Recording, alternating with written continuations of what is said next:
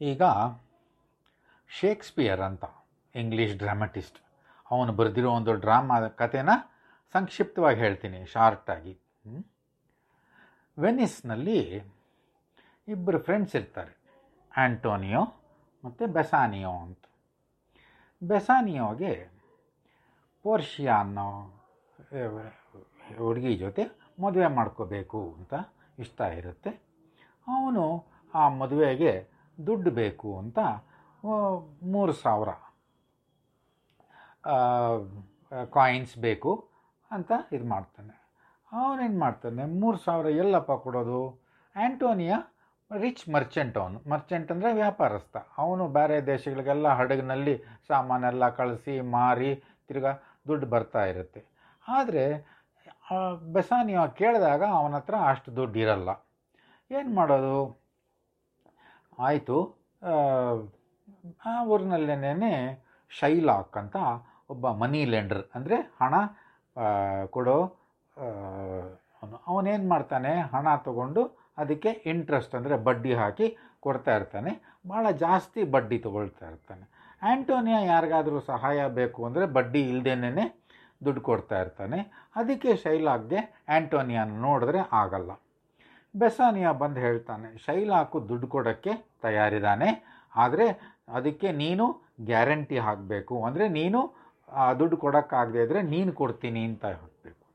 ಆಯಿತು ಬರ್ತೀನಿ ಬಾ ಅಂತ ಇಬ್ಬರು ಶೈಲಾಕ್ ಹತ್ರ ಹೋಗ್ತಾರೆ. ಶೈಲಾಕ್ ಹೇಳ್ತಾನೆ, ಆಯಿತು ನಾನು ಕೊಡ್ತೀನಿ, ನಾನು ಬಡ್ಡಿನೇ ತೊಗೊಳ್ಳಲ್ಲ, ಹಾಗೇ ಕೊಡ್ತೀನಿ, ಆದರೆ 1 ತಿಂಗಳ ನಿಮಗೆ ಟೈಮ್ ಕೊಡ್ತೀನಿ.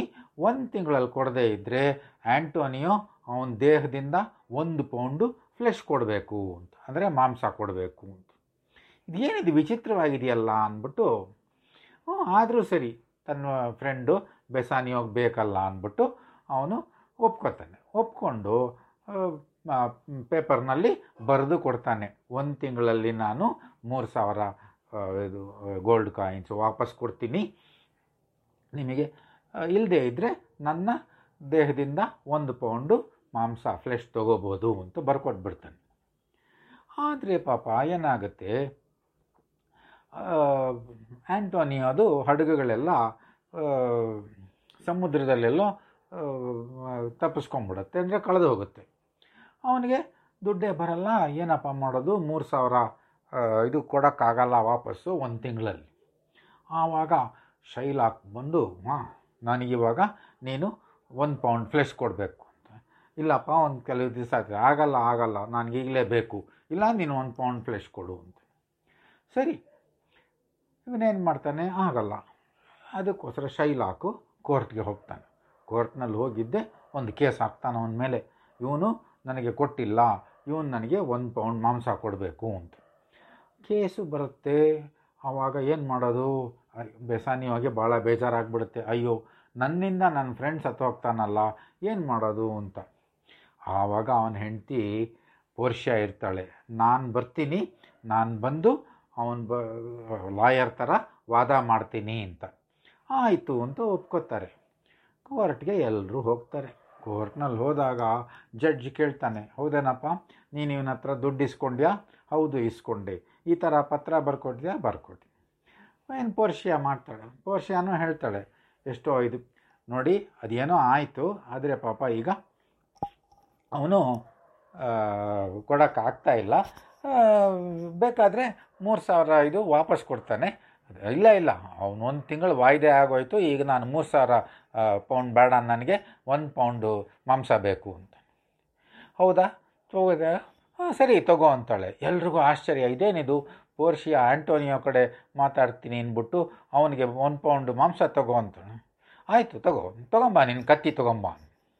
ಸರಿ, ಅವನು ಕತ್ತಿ ತೊಗೊಂಬರ್ತಾನೆ, ನೈಫ್ ತೊಗೊಂಡು ಬಂದು ರೆಡಿಯಾಗಿ ತೊಗೊಳ್ತೀನಿ ಅಂತ ಎಲ್ಲ ತೊಗೊಂಡು ಇನ್ನೇನು ಅವನು ಎದೆಗೆ ಹಾಕಬೇಕು. ಅವಾಗ ಹೇಳ್ತಾ, 1 ನಿಮಿಷ ನಿಂತ್ಕೋ ಅಂತ. ಏನು 1 ಪೌಂಡ್ ಮಾಂಸ ಮಾತ್ರ ತೊಗೋಬೇಕು ಅಂತಾಳೆ. 1 ಪೌಂಡ್ ಮಾತ್ರ ತೊಗೋತೀನಿ, ಕರೆಕ್ಟಾಗಿ 1 ಪೌಂಡ್ ತೊಗೋತೀನಿ, ಆದರೆ 1 ಡ್ರಾಪ್ ರಕ್ತ ಕೂಡ ಆಚೆ ಬೀಳಬಾರ್ದು. ಅರೆ, ರಕ್ತ ಬೀಳದೆ ಮಾಂಸ ಹ್ಯಾಕೆ ತೊಗೊಳಕ್ಕಾಗತ್ತೆ ಅಂತ ಅದು ನನಗೆ ಗೊತ್ತಿಲ್ಲ. ನೋಡು, ನೀನು ಬರೆದಿರೋ ಪೇಪರ್ನಲ್ಲಿ 1 ಡ್ರಾಪ್ ರಕ್ತ ಆಚೆ ಬೀಳ್ಬೋದು ಅಂತ ಬರೆದಿದ್ಯಾ? ಇಲ್ಲ.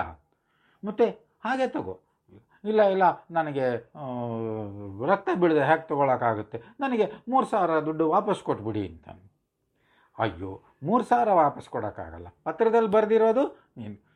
ಆವಾಗ ಜಡ್ಜಿಗೆ ಗೊತ್ತಾಗುತ್ತೆ, ಓ ಇವನು ಭಾಳ ಕೆಟ್ಟವನು ಅಂತ ಶೈಲಾಕ್ನೇ ಜೈಲಿಗೆ ಹಾಕ್ತಾರೆ.